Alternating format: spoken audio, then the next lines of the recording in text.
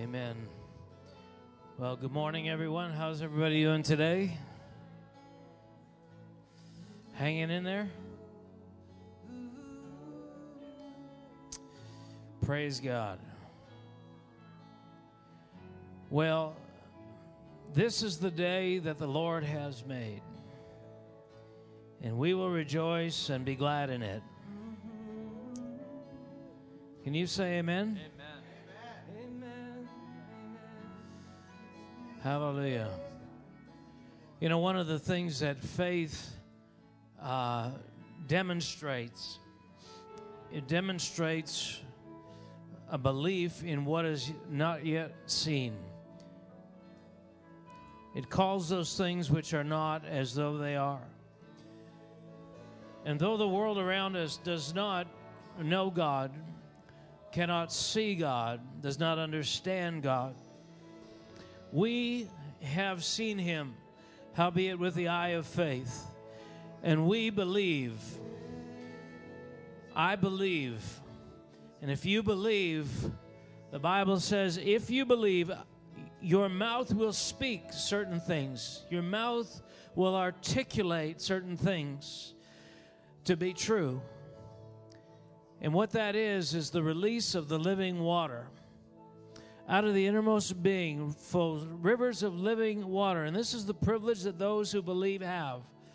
So I want to invite you this morning to open your mouth and to worship God and to declare and to create an atmosphere in here where God can sit upon our praises. God can nest upon the faith that is released from us. That God can take that faith and do something in the earth with it. So, Father, we want to say we believe. We believe that every knee will bow and every tongue will confess that Jesus Christ is Lord. We declare today, you are true. We declare today that Jesus Christ is the Son of God. We declare today that Jesus Christ died and was buried and rose again on the third day. We declare today that Jesus is the resurrection and the life, and that He will judge the nations. Great is your name, faithful, faithful one. Amen. Let's worship Him. It's really impressing me about the Pool of Bethesda. And I want to talk about that man who laid there for 38 years, hoping that someone would come along and put him into the water. And suddenly Jesus is there. And you know, Jesus never even puts him into the water. He never even has to get into the water. Jesus just has to speak over him. Jesus says over him, rise up and walk. And without ever going into the water, the thing he'd been waiting for 38 years was for someone to put him into the water. But without ever going into the water, he walks away 100% whole. And I want to say this morning that you think that 38 years is a long time, and you've given up, and you think there could not possibly be a way that I could walk away from this affliction that I'm under. But this could be that day when Jesus steps close to you and says, rise up and walk. And I declare faith over this place. I declare faith over this place. The faith that Jesus could suddenly appear and step close to you and say into your situation, rise up and walk. We say there is healing for physical bodies. We say there is healing for relationships. We say there is healing for impossible situations. Lord, come down and draw near to us today. Step close to us today, we pray. Do you know, as New Testament Christians, we've taken something for granted. But the most revolutionary idea of our faith is this. It is that God is a loving God. That revelation, when you see it in the Psalms, was a complete reversal of the mindset of what the people had seen and what they had felt and what they thought they were under. They thought they were under a punitive, vindictive, angry God. because that's all they ever saw. All they ever saw was punishment. All they ever saw was the wrath of God poured out on sin. But it took a man named Moses who believed that there's something approachable here. Everything he saw made him terrified, made Israel terrified. But he believed that there's something in God's glory that was approachable. That was a novice. That was a revolutionary idea. Because if you touched God, you died. If you came close to God, you died. Those were the rules. That was the only rules they knew. And it wasn't until he took that step of faith and said, God, I want to see your glory, that he crossed that threshold to the appearance of God, into the heart of God. And there, in that secret place, God began to declare who he really was. And that's where he said, I'm long-suffering, I'm merciful, I'm forgiving. All those things we think, oh, this is who God is. I'm telling you, it took faith. It took faith to press past the appearance of a punitive, harsh God before anybody tasted that God was loving. And today, that same thing exists in our society. People, they abhor the idea of an angry God. They abhor the idea of a God that judges, of a God that has standards. And so the only way we can believe that God is a loving God is if we strip him of all the things that are actually what he is. But he will not be found by a people who strip him of his attributes, but a people who know his holiness, but who say, but at his core, he is love. And I will press into who he really is. So, Father, I pray today, that we will not diminish you. We will not diminish your glory. We will not diminish your power. We will not diminish your holiness. We will not diminish your righteousness. But, Father, we will believe that at the core of all these demands of holiness and righteousness, that there is love. There is love. That God is good. That a righteous, holy God, that killed and destroyed nations and judged peoples, that you are a good God. That a God that says, Jacob have I loved, Esau have I hated, that is a loving God. That the God we know with standards is a loving God. Let faith arise that will enable us to grasp you in your fullness. You are a good God. Let faith arise. As we're standing here in this atmosphere, I want to read some passages from Hebrews 11, which is the chapter of faith. Because whether we know it or not, the thing that God is after here is to increase our faith. And I want to read something that we so often overlook, and I could read the whole chapter, but I'll just try and cut down some of the things that maybe jump from verse to verse. But basically it starts by saying this: now faith is the substance of things hoped for, the evidence of things not seen. For by it the elders obtain a good testimony. By faith Abel offered to God a more excellent sacrifice than Cain, through which he obtained witness that he was righteous. By faith Enoch was taken away so that he did not see death. By faith he did these things. And it says, without faith it's impossible to please God. Faith is what pleases God. But without faith, it's impossible to please him. For he who comes to God must believe he is a rewarder, that he is a rewarder of those who diligently seek him. By faith, Noah, being divinely warned of things not yet seen, moved with godly fear, prepared an ark. By faith, Abraham obeyed By faith, Abraham dwelt in the land of promises in a foreign country, waiting, dwelling like a stranger in a tent, waiting. He waited for a city whose foundations and whose builder was God. By faith, Sarah conceived. Wow. These all died in faith, not having received the promises, but having seen them afar. It says, by faith, Abraham, when he was tested, offered up Isaac. By faith, Isaac blessed Jacob and Esau concerning things to come. By faith, Jacob, when he was dying, blessed each of the sons of Joseph. By faith, Moses was hidden for 3 months. By faith, Moses, when he became of age, refused to be called the son of Pharaoh, choosing rather to suffer affliction. By faith, he forsook Egypt. By faith, he kept the Passover. By faith, they passed through the Red Sea as on dry land. By faith, the walls of Jericho fell down.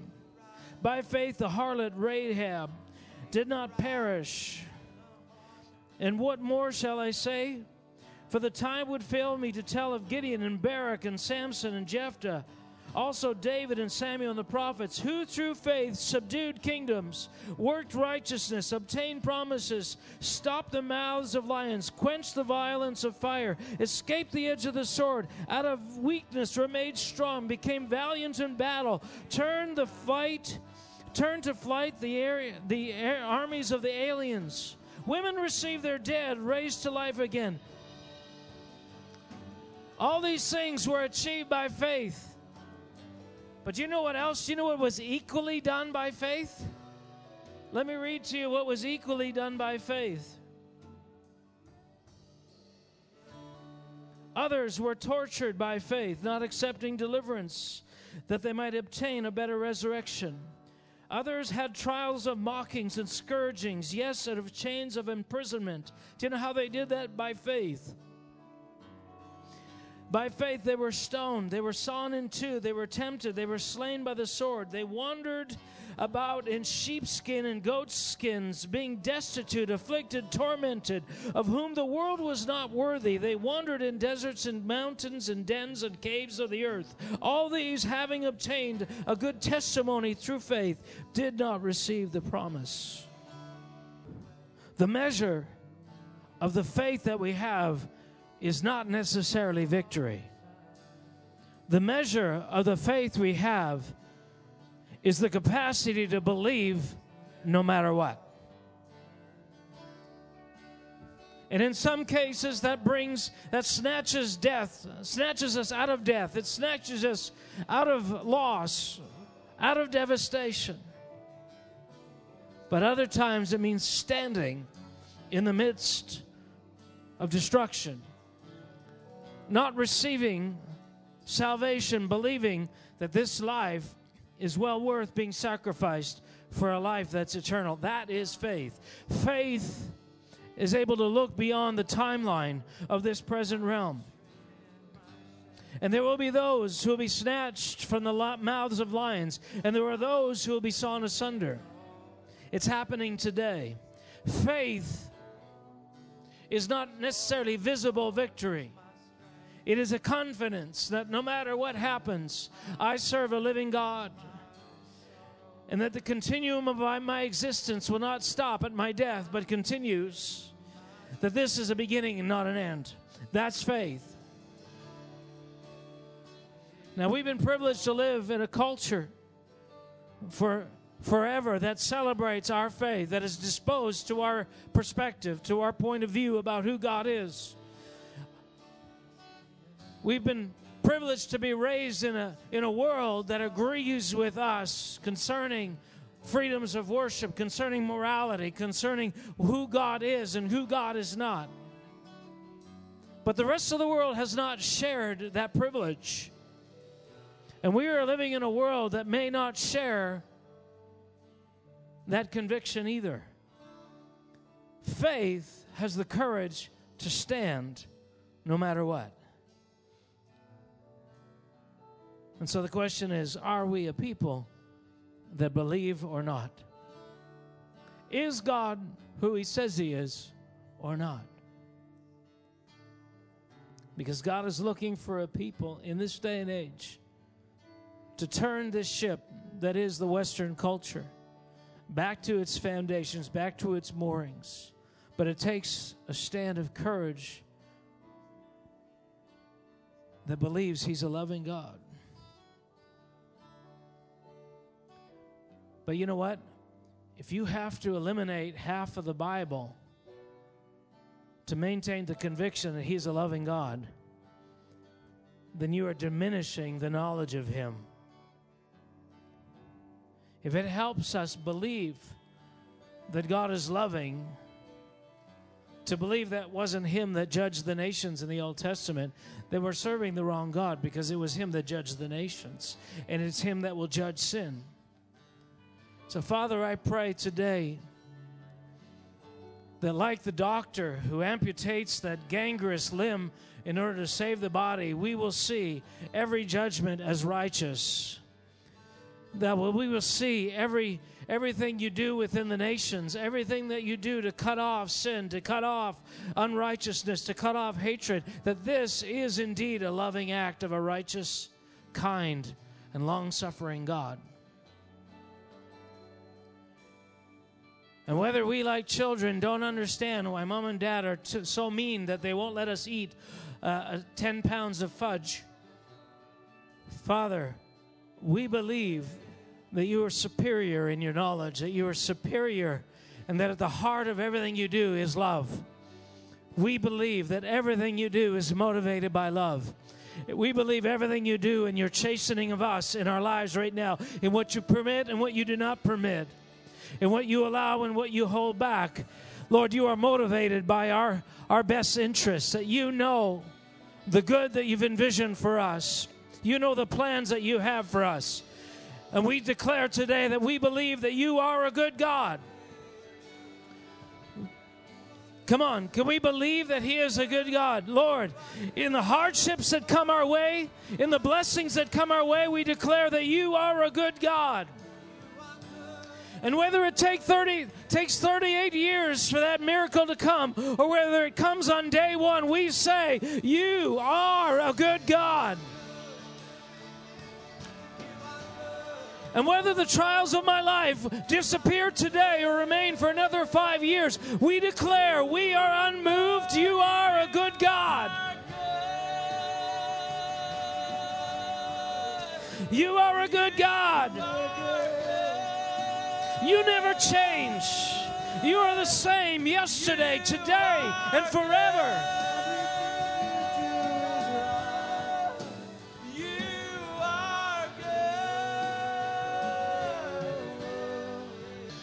I want to emphasize one last thing before we shift this morning. It's that chapter 12 that follows chapter 11. Means that everything that he says at the beginning of chapter 12 is reinforced by chapter 11. And what he's doing, he's writing to believers of his day.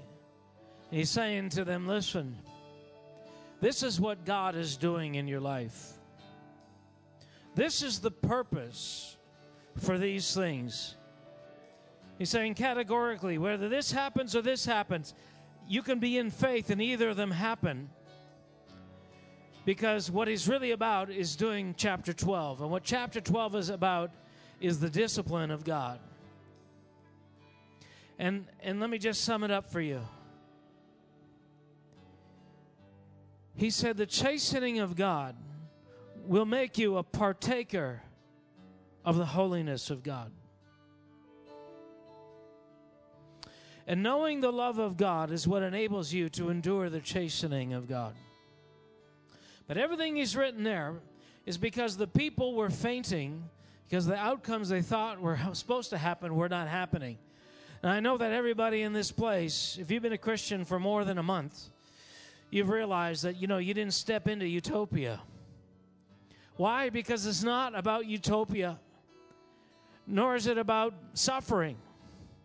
It's about the impartation of a nature that is godlike. And when God chastens you, like we chasten our children, it is to bring forth character, to bring forth an image, to bring forth a behavior that's rooted, in the case of God, in a transformation. So I want to declare today that, Father, we say that you are a loving God. And whatever doubts we've had about the journey, whatever doubts we've had about the scenarios, the circumstances of our lives, we want to put those to rest today by faith. And we want to say that, God, you work all things together for good to those who are called according to your purpose.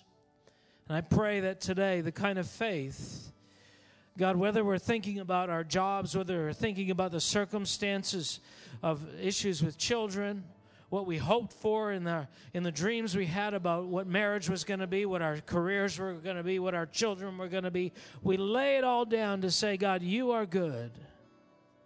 Your mercy endures forever. You are a faithful God.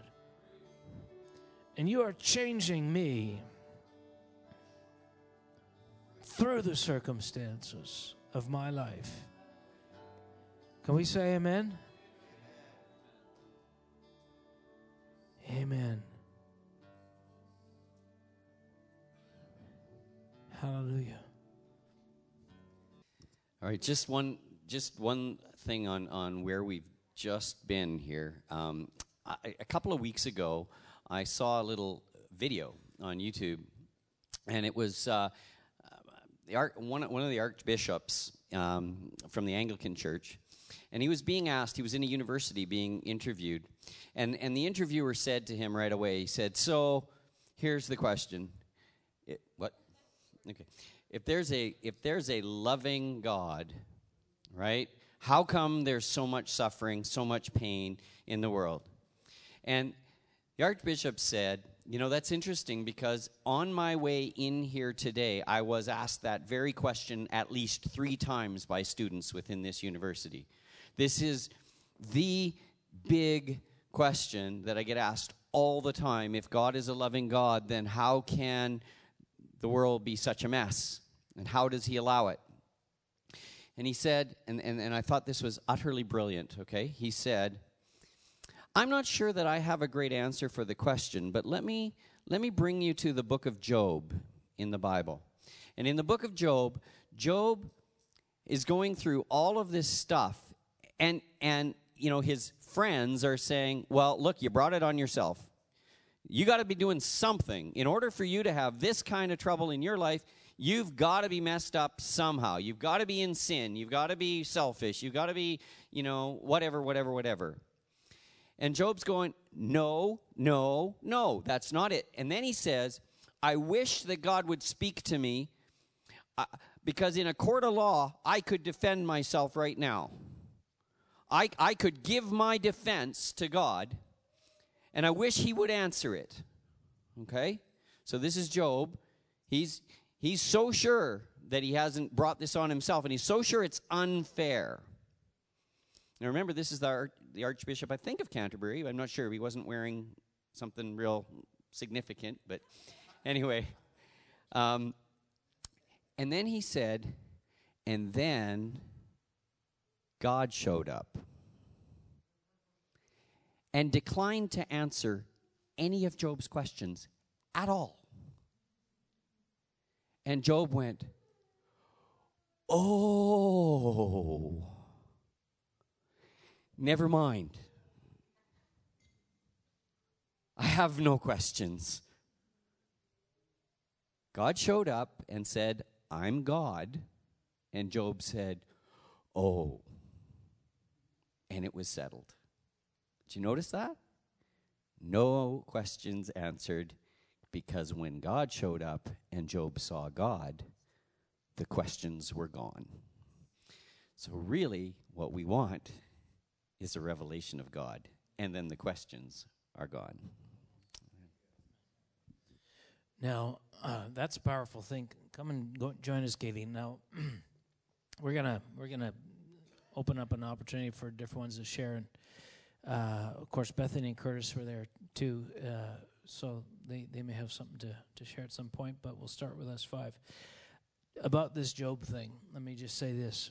One of the significance of the book of Job is that, and again, we come from a New Testament mindset, and we take certain things for granted. The orientation around the heart as the vehicle for righteousness was not existent in Job's day. Okay? What they measured righteousness by was solely by what you did or did not do. There was no concept of iniquity or what you did in your thoughts or the hidden impulses of the heart. That was not on the... All righteousness was what you did or what you did not do. And so when they were suggesting to Job, maybe you got a little mistress on the side, and you just didn't tell anybody. Maybe you've been, beaten, and stealing, and, you didn't say anything. These things will find you out. And that's why he was adamant in saying, no, I have done, this is not fair. What happened, though, when God comes up, there was a quantum leap in his understanding of what God was after. That's what God does when he comes into your life. Just when you think you've categorically begun to understand righteousness. Even when you've begun to understand, no, I have a good heart, or God has done this thing in my heart. What the glory of God does is it goes to layers you've never before conceived of. And so we've done, in many respects, what Job did, is we proclaim our righteousness because, I have a good heart. I have these great impulses. Until God shows up and shows you the impulses below the impulses. Then you say, like everybody else who sees God, woe am I. And that's not a bad thing. That's a great thing. And so I always find it interesting when people say, I hate having to come to that point of saying, woe am I. We need to get used to it. Because the layers of his righteousness are beyond description. And each one you discover, you will say, woe am I. And it won't stop. So our confidence and ability to draw near to him is not because we're doing great. It's because he's love and he's made a way. So that's the journey we're on. So thanks, Job, for starting the ball rolling there, getting it kicked off. And we just pray that we could discover, God, your righteousness. Seek ye first his righteousness, right? And the kingdom. What is his righteousness? It's that thing that runs you through, the sword of his word. So let it be. Amen. All right. So we were, I know you guys can share a mic. I hope you're okay with that. Is it on? All right. So we were part of the several thousand people that were in Israel.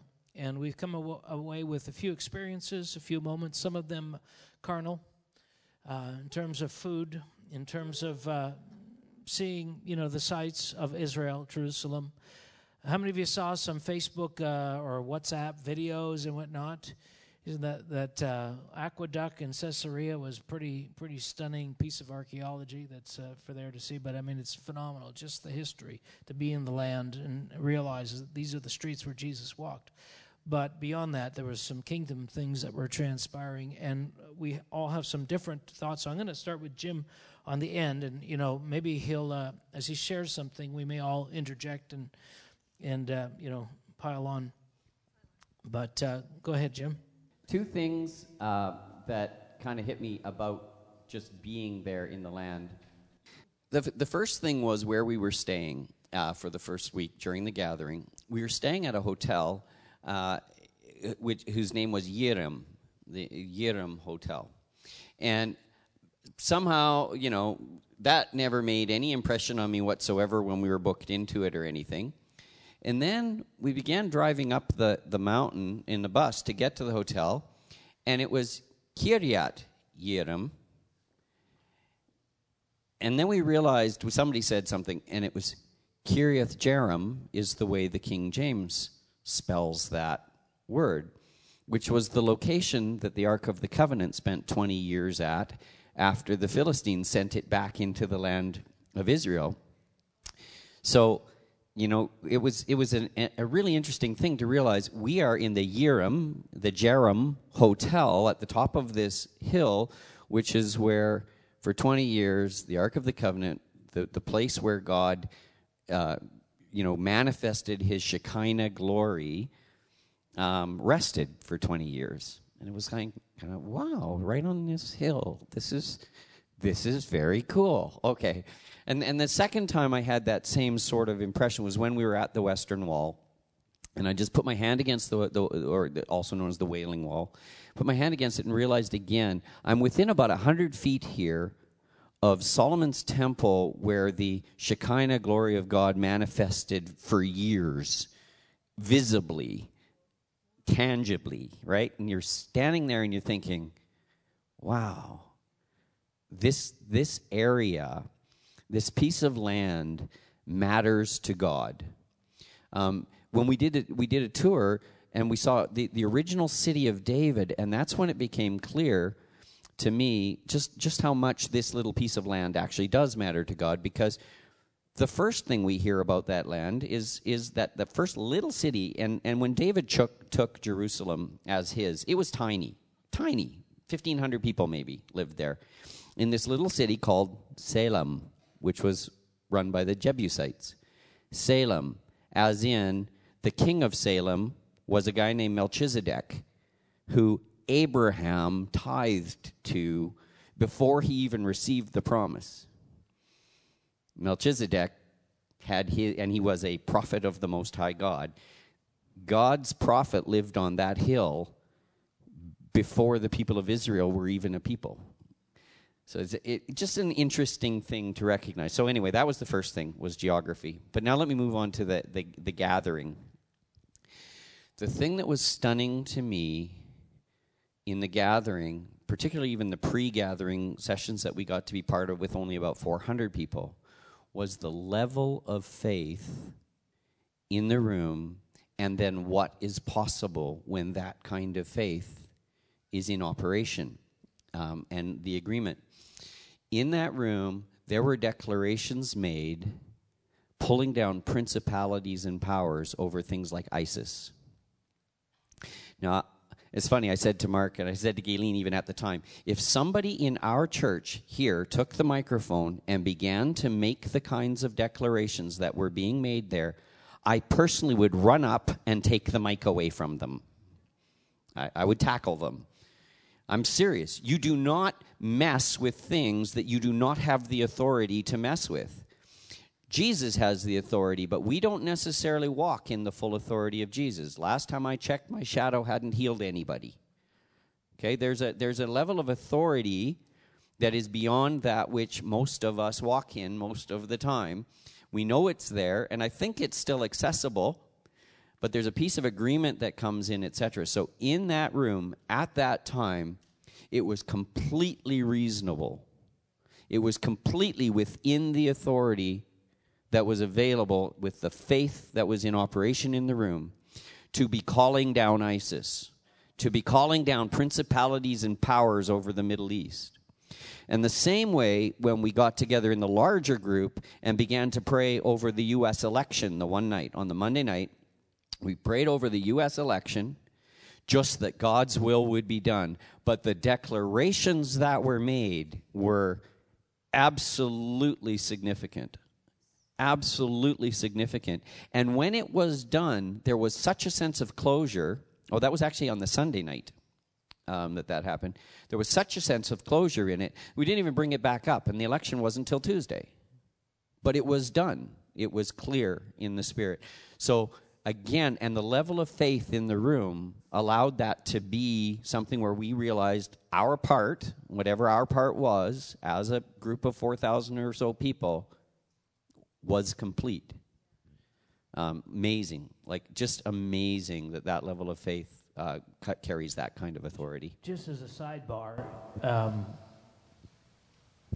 Curtis, Curtis took a video of that repentance and posted it, as did Kathy Pelton from her computer screen in Portland, Oregon. And Curtis ended up getting almost 400,000 views and over 10,000 shares on his thing. Like, that thing went viral. Same with Kathy Pelton. She was, last time I looked, over 450,000 views on her. So, you know, it was interesting. I didn't even know, like, what kind of kinetic energy, you know, would cause that kind of, you know, because it's still just a post that somebody's making, but it sort of grabbed. So it was really powerful. You could, and the level of faith in the room, and the level of prayer and the desperation. If you haven't seen it, go and look at that, because, again, besides the fact that it was significant for the moment, it can stir in us, or even provide a paradigm of what prayer could and should look like when we're really pouring ourselves into an issue. And again, part of what we're trying to do in in all of this, we want to feed into how we're discipling and how we're moving the church, that we want to be people who can intercede and pray and declare and walk in faith in the way, or in a similar way, that key global leaders are doing right now, who are at the forefront of the kingdom of God in the world. So there should be a trickle down at some point in terms of forms, in terms of values, in terms of behaviors that we want to grab from this. So I encourage you to look at some of these things, if for no other reason than just to get it in your mind that these expressions are not abnormal for church. It's hard to actually limit what to say. I'd have to agree with Jim. Just seeing the landscape made me realize how presumptuous I was every time I taught the Bible. It's like, oh, I didn't know anything. So that was kind of shocking, because we just don't have a concept of what it was like. And yeah, so I'm going to be seeking the Lord a little bit more every time I teach. But I think I'm going to start at the end of the gathering. The very last day was just a day of honoring, a day of just realizing how they didn't. They said how we don't think of, you know, various people as volunteers. We don't think of these people are working and doing these. Like, everybody's just part of the family. And I think God is in the process of shifting my mindset of what family really means in the kingdom of God.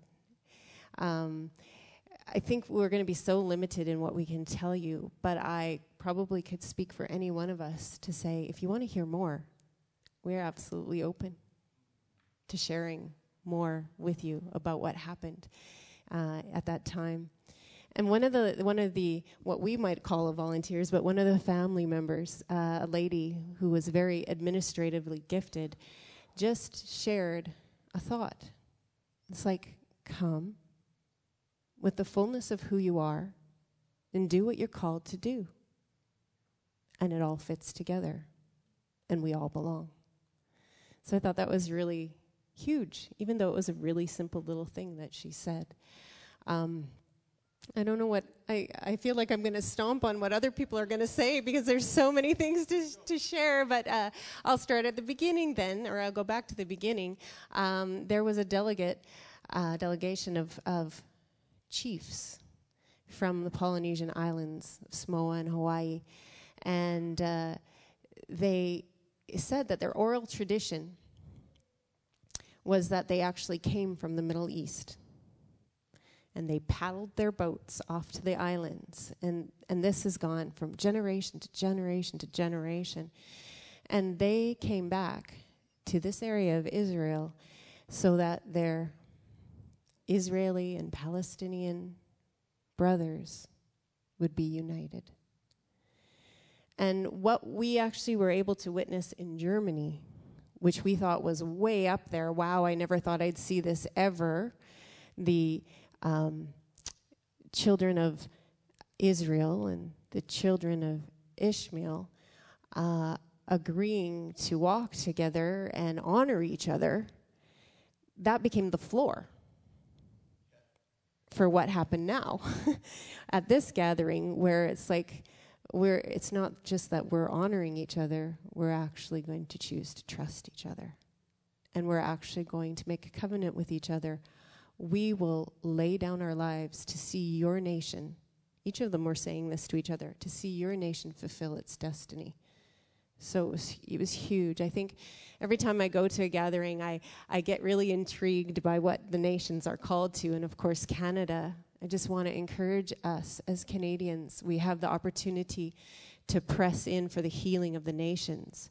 In fact, we had an opportunity to talk to one of the Chinese pastors, and he said, "Thank you so much for being Canadian and for what you're doing. What you've prayed for, what you've called into being has affected us as a nation."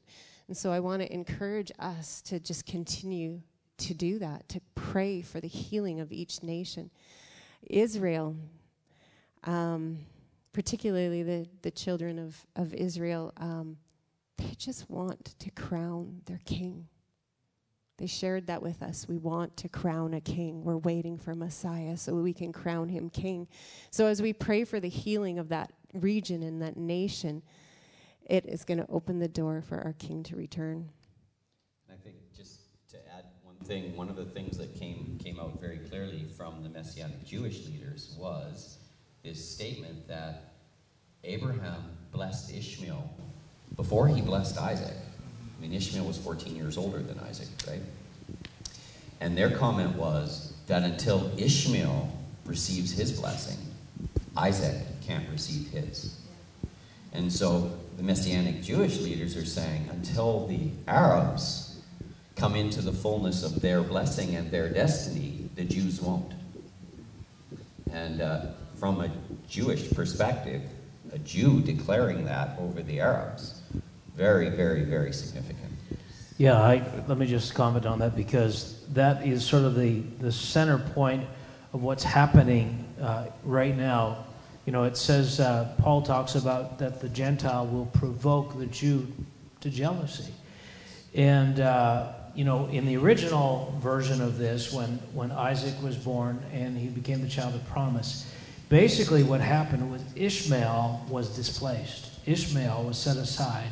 For 14 years, he, his mom, and his dad and stepmom all believed he was the child of promise until Isaac was born, and then Ishmael's passed over in favor of Isaac. So Isaac is now, the covenant is with Isaac, and Ishmael is out.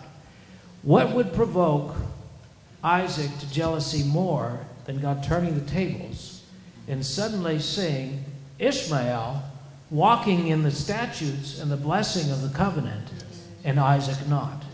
It's a reversal, and that's how God has destined this thing, this full circle thing, where at the end it's going to be the Arab, the Ishmael, and the Egyptians, because Hagar was an Egyptian.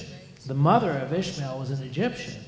And so what will provoke Israel to full jealousy is when they see that the evidence of the covenant is on the one that was formerly displaced by him. And this is the wisdom of God at work in this thing. And it's all for the purpose of bringing us all to God under the covenant that he's given us. It's powerful. Being at the gathering was, once again, really beautiful to watch the level of faith that comes into a room when that many people come together in agreement. It was phenomenal. And I have to echo with what Galen said, to watch the Arab and the Jew come together and repent to one another and agree to walk together and want the best for the other person was humbling to watch, and the level of faith in the room for that was huge. And then we leave the gathering, we tour around Israel, and we realize how little I knew about how huge that step was because of the animosity in the land. And they knew this and they were making it. I didn't. But the Arabs and the Jews knew the animosity in the land that they were coming up against. And my eyes were open as we traveled, and there was the areas of restriction that certain people could go and certain people couldn't, and like, this is what they're coming up with, and this is what they had faith for. was so huge. And as I kept dwelling on that, the part of my heart that keeps on coming back to me is the fact that we have to strive for peace and relationship. There is a price to be paid to lay down your life and not cling to hurt, to not cling to offense, and to choose forgiveness and love and friendship and family. And it was just so evident the consequence of not making those choices. It just is so alive to me, and how valuable, how love covers. Yes. How love covers. So I'll jump up on the family part. So I would estimate there were about 5,000 people at the gathering. 1,500 Chinese or more, several hundred Germans, people from all over the world. And sitting in an arena and feeling like, wow, I have 5,000 family members. And many of them I can't actually talk to other than playing charades. It was stunning, though, because it isn't just an idea of, oh, that's family. It's, no, this is actually family. Strangers who didn't speak my language hugged me. That sort of level of, like, not just friendly, it's like, oh, nice to meet you, hug, pat, never see you again. Like, family. And there was a number of times that what was stated was, because the family is together across many nations, we have authority to address this. We are the United Nations addressing, and the authority that comes from family was what shifted everything, and they made sure that we understood that. Someone at one point got up and said, listen, if people are oriented around a vision, when the vision's done, the people scatter. But if it's family first, you can get something done and then still be family, and when the next assignment comes, you rally. And so, if anything that I want to bring back and release to here is, we are family. Each one matters. Each one has gifting. Each one has calling. Each one has the ability to serve. Each one has a capacity to love. And our challenge is, can we open our hearts even wider to accept and love more people, to invest ourselves in one another in the room that we haven't met yet in a greater way, because we're seeing the results. One of the things that just blew my mind was related to the Arab and the Jew side by side. One of the premier, Arab or Jewish leaders, picture this vulnerability. He looks at one of the lead Arab leaders and says, my people have a destiny and it's too big for us. We need you to come in. We're in over our heads. We need you to accomplish your purpose and help us. Can you imagine a Jew saying that to an Arab? And exactly the other end, the Arabs that are humbling themselves and saying, we were jealous that after 13 years of being the chosen one, and it was yanked away, we were jealous, we were angry, we were bitter, we sought to pull you down, we were wrong. We need you to accomplish the will of God. We need you to be the firstborn son, the blessed one. They don't say that. But in the context of family, when you can bring the walls down, when you can let your heart be exposed, when you can risk, these are the things that change. There was a prophetic act done that was pretty intense, where a Jewish woman took on the role of Sarah, and one of the Arab women took on the role of Hagar, and they actually did a repentance back and forth, and a foot washing, in fact, back and forth. And the declaration to say, because again, how many here feel like you're pretty familiar with the story of Sarah and Hagar? Okay. quite a few, but not everybody. So to just clearly understand what happened here, Abraham had a promise, right? That he was going to be the father of many nations. But he's getting old. And his wife, Sarah, is now menopausal. She's beyond childbearing. But very beautiful. But very beautiful, yes. Because the older you get, the better you look. And so Sarah takes it into her own hands to make sure that this promise will be fulfilled. So she goes off and she says to Abraham, well, look, we got to make this thing happen. So here, why don't you take my slave girl, Hagar, this Egyptian girl, and why don't you produce the son that you need so that you can be the father of many nations? And so Abraham goes, yeah, whatever, sure. So Abraham takes Hagar. Sure enough, she gets pregnant, and she has Ishmael. Now, as soon as Hagar gets pregnant, she begins to lord it over Sarah. Okay? Nah.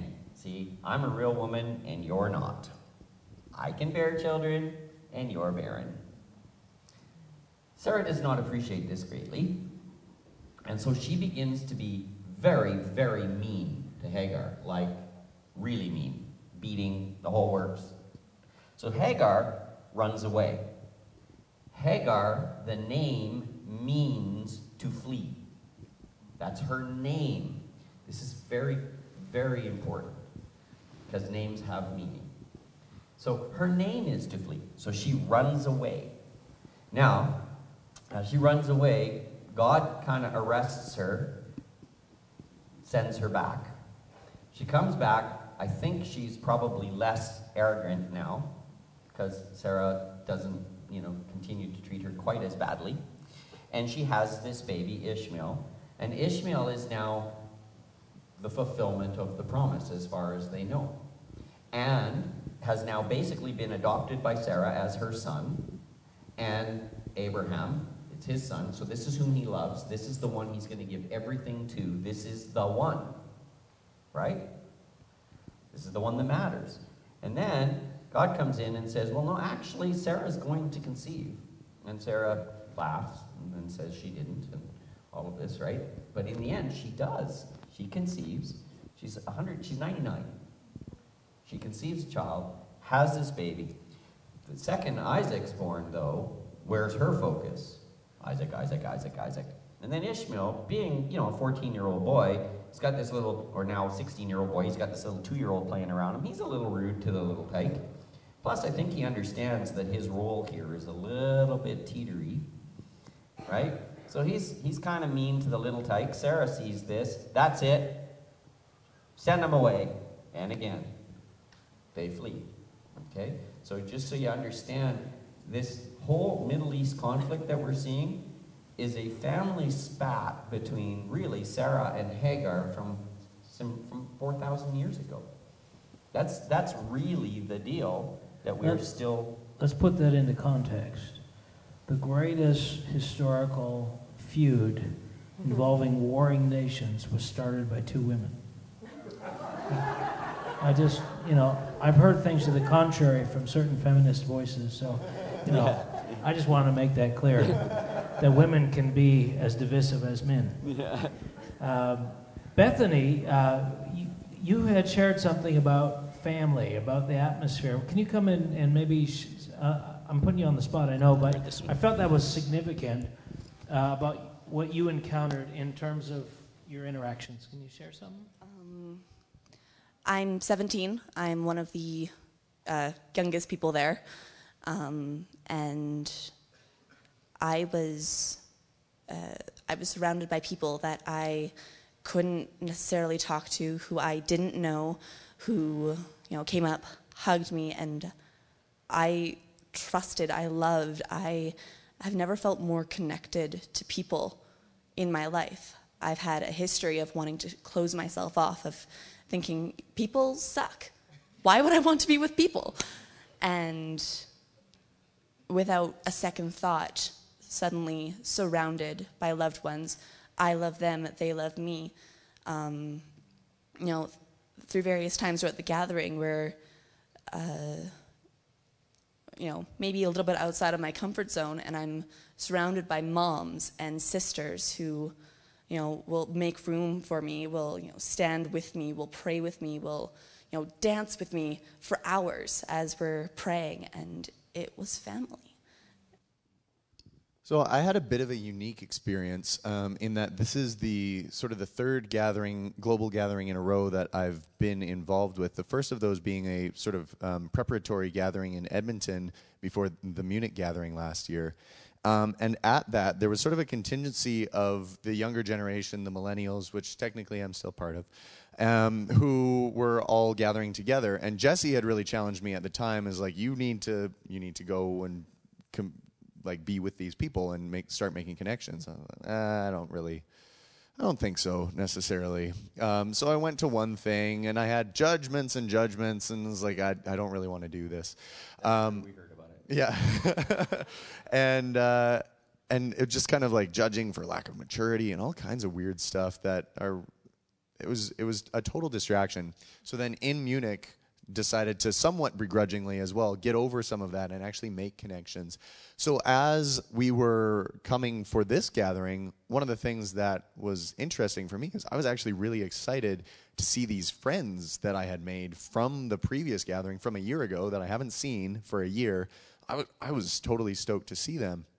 So from this perspective, then, I had a different experience because there were a couple of opportunities for that group to get together again and for the larger group of sort of, let's say 30 and unders to get together and have times of worship. There was a thing, the very, very first thing that I ever did was like before the pre-gathering, there was a group of young people. And it was through this where God kind of revealed something to me that it took kind of this long for this to just become so obvious, is that I've had a very bubble mentality when it comes to the church, the global church. Is that I'm like, I go to Spruce Grove Community Church, we are pressing in to prophetic and worship and intercession, and that is what we do.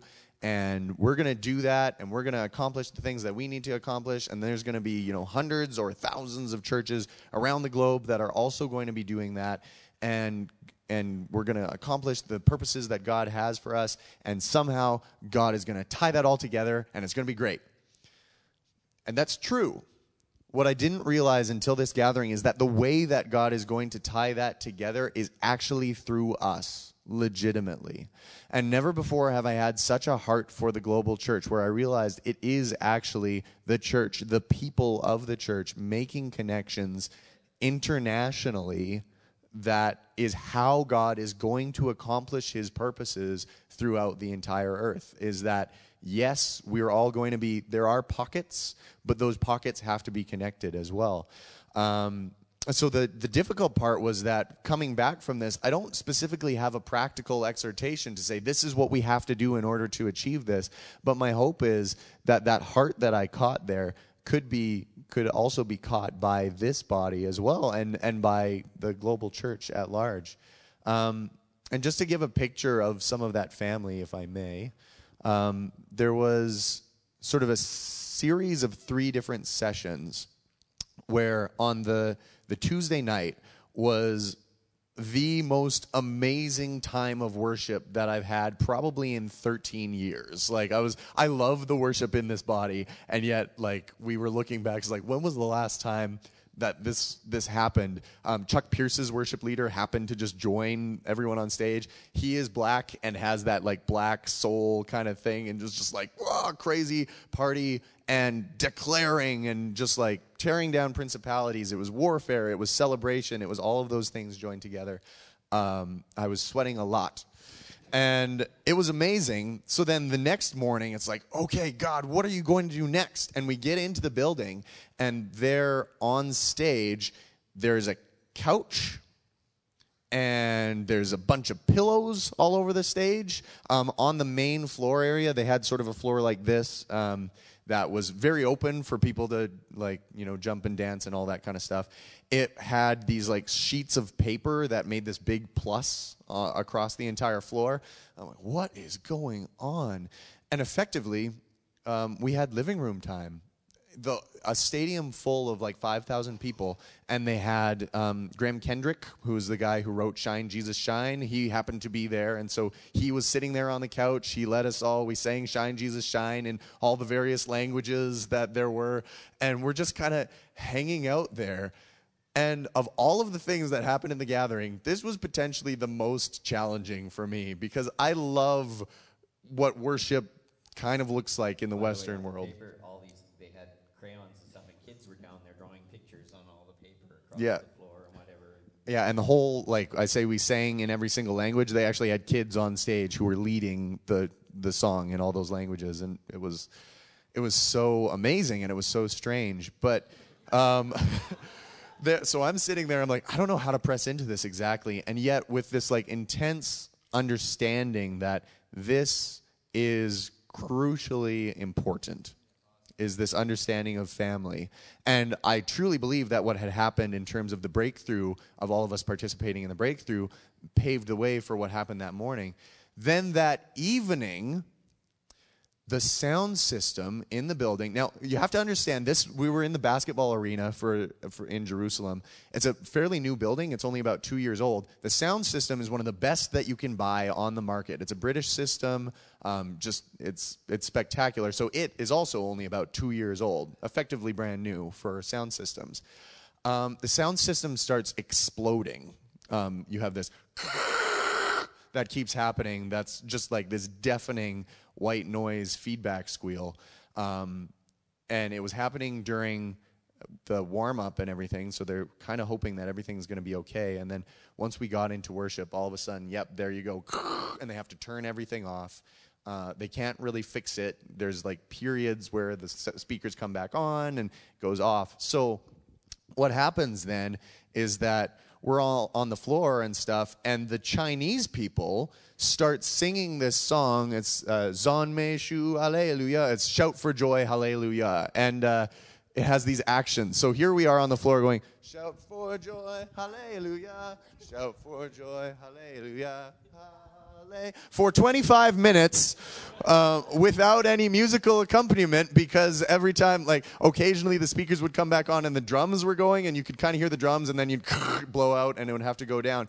But for 25 minutes, the congregation carried the worship, which I truly believe would not have been possible if not for the breakthrough of the morning, where we just established this is family and this is what we do. And there was one point then at the end of that session with all the exploding speakers and stuff, we went into this time of travail, actually, which was quite a transition. And there was one part where something happened on stage that was not totally covered with some of the young people. But what I saw was all these intercessors on the floor, specifically Chinese intercessors. As soon as this thing happened, they rushed the stage, and there they all are, all at the stage, just covering what's happening, as all these young people are kind of like, oh, what do we do? What's going on? Just covering what's going on. And then later that evening, I had the privilege to actually be part of sort of some of the leadership pulled aside some of the young people and had sort of a time of debrief and discernment, where they just reiterated just like their covering and how the parents, the mothers and fathers in the body, were covering that. And David Damien shared something that I thought was also very important, because one of the things that I haven't said was, in all of this family, there was also this intense spirit of rejection. The attack was rejection. You're not part of this. And I believe, even as I'm sharing this, talking about how we're part of the global church, some of you are struggling with that right now. It's well, I can't really be part of the global church in that way. You can and you have to be. In fact, the lie is that you can't be. The lie is that you're rejected. There were key leaders, and I don't mean leaders just in the young people. I mean leaders in the leadership group who were dealing with a spirit of rejection through this whole time. And it was just directly contrary to what the Lord was trying to do. And one of the things that, because there was kind of this blow-up thingy that happened on stage, David Damien shared this story which really hit me, where he had heard a word from the Lord at something, I think it was a regional gathering or something like that, and he had heard it from this event and misinterpreted what the Lord was saying. And the Lord confronted him about it sort of that evening, and he realized, oh no, like I didn't do what the Lord wanted me to do. I didn't do this correctly. I had my own spin on it. And he then publicly took responsibility for that and covered that and sort of repented publicly. And, publicly they received his repentance. But David said, he's a doctor, he's Egyptian, he's a perfectionist. So he was beating himself up about it. And I guess this was a regional gathering that happened in Montreal. So on the flight back from Montreal to Vancouver, he's just on the plane, he's beating himself. How could I misinterpret what the Lord did? How could I have done that? How could I have led the whole congregation into this thing to grieve the Holy Spirit? And while he's on the plane, the Lord spoke to him and said, David, if you keep punishing yourself, I can't bring my correction. So there's this feeling of rejection and the feeling of I keep on doing the wrong thing, or I'm doing the wrong thing, when in reality, God just wants us to step out in faith, and he's going to cover, and God is the head of the family, and then the fathers and mothers in the body are going to cover, and the next level down is going to cover. And that was the thing that I really, really... There's a couple things I want to... Thanks for sharing. Okay, we only have a few minutes left, so we'll try and make this brief. But part of what I wanted to try and do is bring application for us here. It's interesting that Curtis mentioned the spirit of rejection. The challenge is coming into unity, because if you've ever been a teenager, anybody here ever been a teenager? Let me see the people over 30. Put up your hand if you were a teenager. Okay, quite a few of you. That's great. One of the things. Too much sitting on a plane. One of the things that you grow out of as you mature is you grow out of the narrowness in terms of the requirement for intimacy or relationship. Is that you realize that when you're a teenager, you have very narrow, definitions of who is worthy to be your friend, or to be in the group, or, so there's all of these divisive elements that, criteria that if a certain person acts like this, or thinks like this, or says this, or, they like the wrong movie, they like the wrong food, they wear the wrong thing, suddenly they're not my friend anymore. I am less disposed to be their friend, simply. It's lines of division. And what happens is that when you as an adult, you start to overcome that, and you become more inclusive, and you have relationships that are beyond, just the exact people that are exactly like me, and you start to diversify in your capacity to love people that are different, God says, that's not enough. There are people beyond the scope of this that you need to diversify with. And in this forum, what's happening is God is saying there are people who think differently, who act differently, have different cultures, different sounds, different colors that they identify with, different expressions in their culture that are equally a part of the family of God that you must come to grips with. Usually we have this sort of attitude that because we've been a Christian nation, part of the Western, civilization, then the way we've done it, we take our culture and our faith and group it together and say, this is how it should be. But it doesn't take long if you start to travel and you realize that, those values are not equally shared. And so let me read this scripture, because let me read it, and then I'll share this idea. So it says,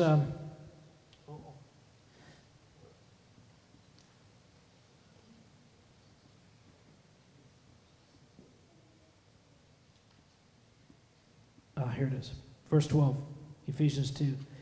That in the time, I'm sorry, it's King James. I'll try and skip over some of the ye's and whatnot. But wherefore that you being in time past Gentiles in the flesh, who are called uncircumcision by that which is called circumcision in the flesh made by hands, that at that time you were without Christ, being aliens from the commonwealth of Israel and strangers from the covenants of promise, having no hope and without God in the world. But now Christ Jesus,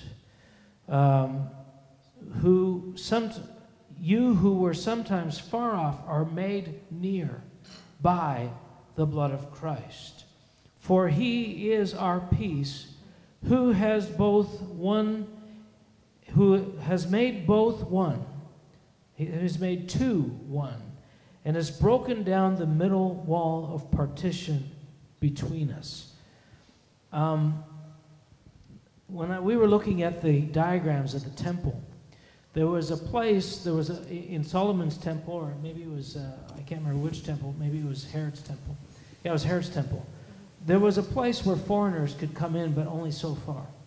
And if you actually crossed over this line, you were killed. I mean, literally, they would kill you. You died on the spot if you stepped over that line. So in the Jewish culture and in the Jewish mindset, there was a very clear demarcation, a line of who is in and who is out. And if you went past that line, and it created this exclusive sense that we got God and you don't. We are holy, you are heathen. And when the gospel came and Paul did what he did and the gospel started to go to the Gentiles, it was the first breaking of that cardinal Jewish rule that us only and nobody else. I mean, this in itself was a revolutionary thought. Suddenly, other people are included in the covenant.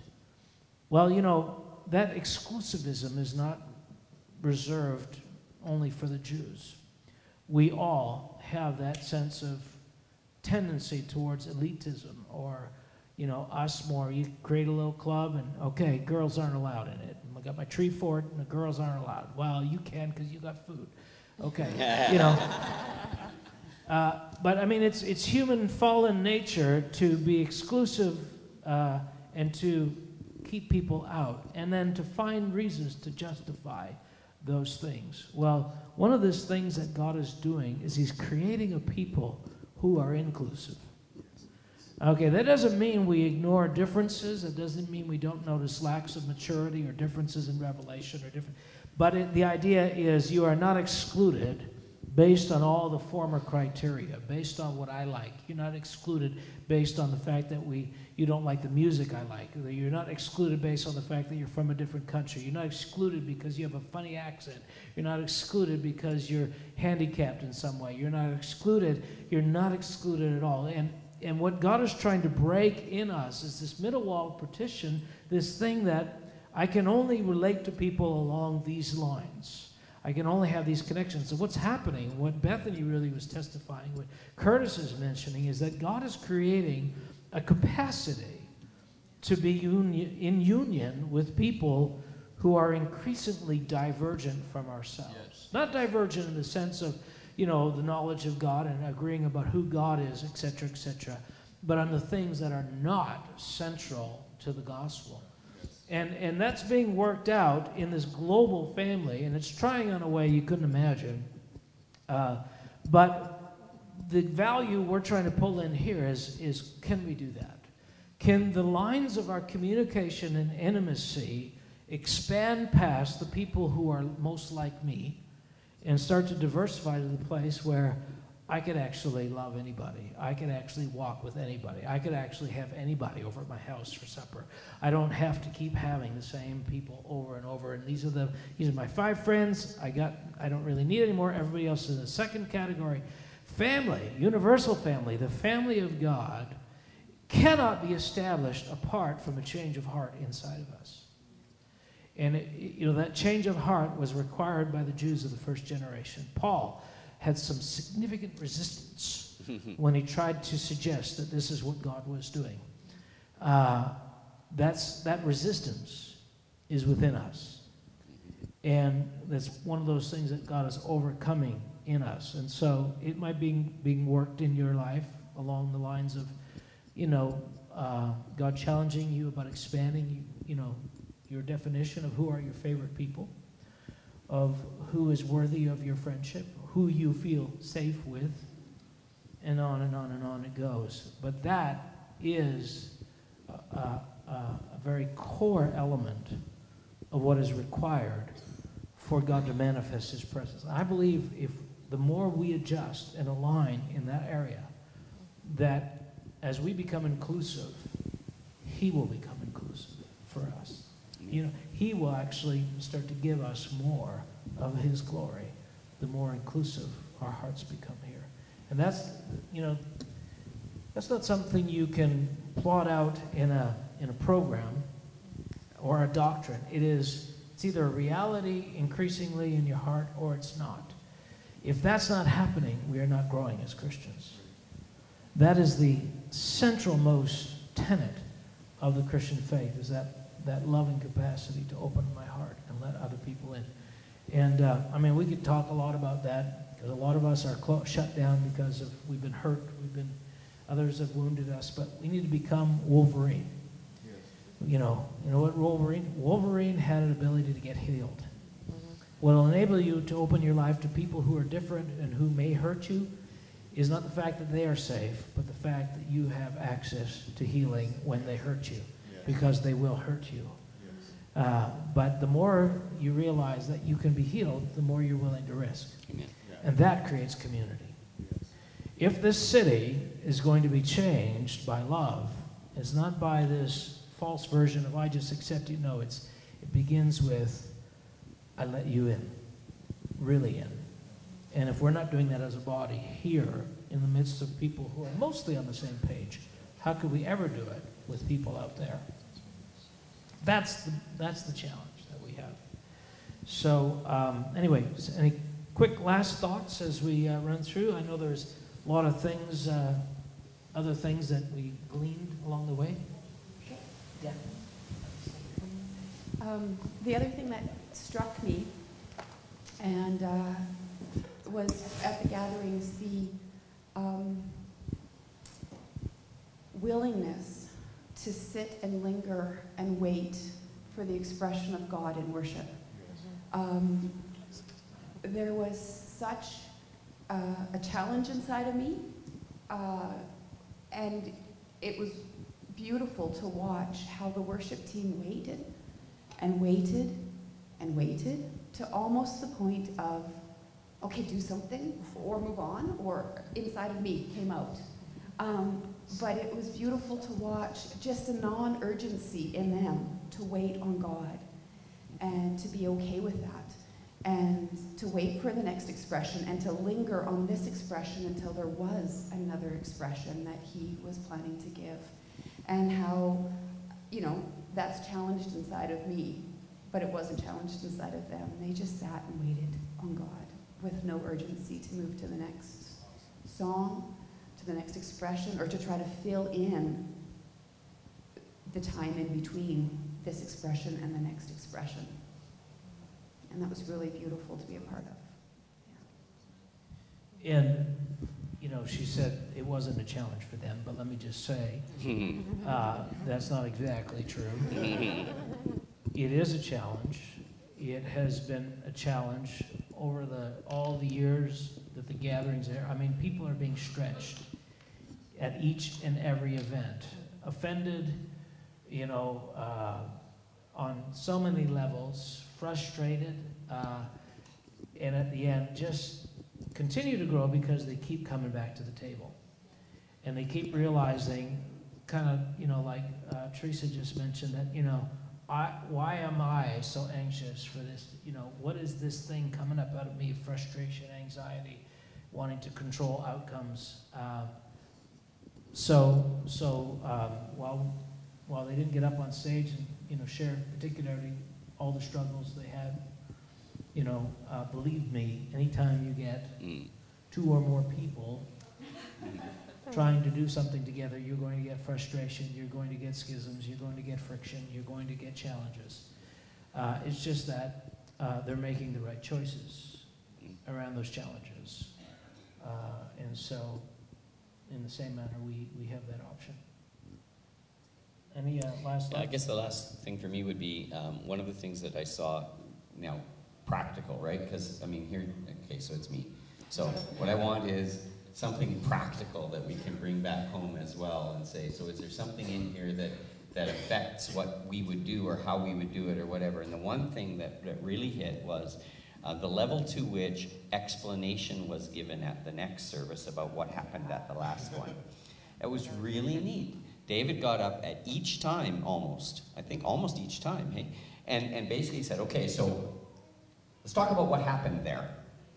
Let's kind of parse that through and see, because often, you know, these prophetic acts and things, you kind of look and you go, okay, well that was kind of cool, but what was really happening deeply and stuff? So you know, a commitment I have in my heart is that, you know, as the Holy Spirit gives us explanations for things that have gone on, that we would bring them, you know, more specifically. So, you know, what happened there this morning? Okay, so let's talk about that. So that was really good, actually. And I love the way he explained it. He just said, you know, the disciples came to him and said, explain this parable to me. Yeah. And so to realize that there's levels of understanding, and even when he was explaining things, he says, we're going to explain it to the level of our understanding, recognizing that we don't have the full understanding either. So, I really appreciated that too. So. Yeah, and now let me just share both the opportunity to explain in length and the opportunity to linger in worship are predicated upon the fact that they're taking 8 to 10 hours a day to meet for 5 days in a row. Last I saw, that's not the opportunity we have before us. And so realize, you know, realistically within the time frames that we have, we are limited. Even so, we're trying to do that as we move along. Some of the explanations were necessary because despite the fact that a good chunk of the people there understood what some of this was about, there was significant numbers of people who were there for the first time. So when the Samoans were doing the haka, and one particular occasion, a young girl, 18-year-old, came out and she did the haka, and of course she does the full thing, and you know, it's a cultural New Zealand thing. Anyway, we had, you know, a couple of people come up to the discernment table with notes telling us that woman was demonized and she needs to be delivered, and how dare we do this, what are we doing, blah, blah, blah, blah, blah, blah.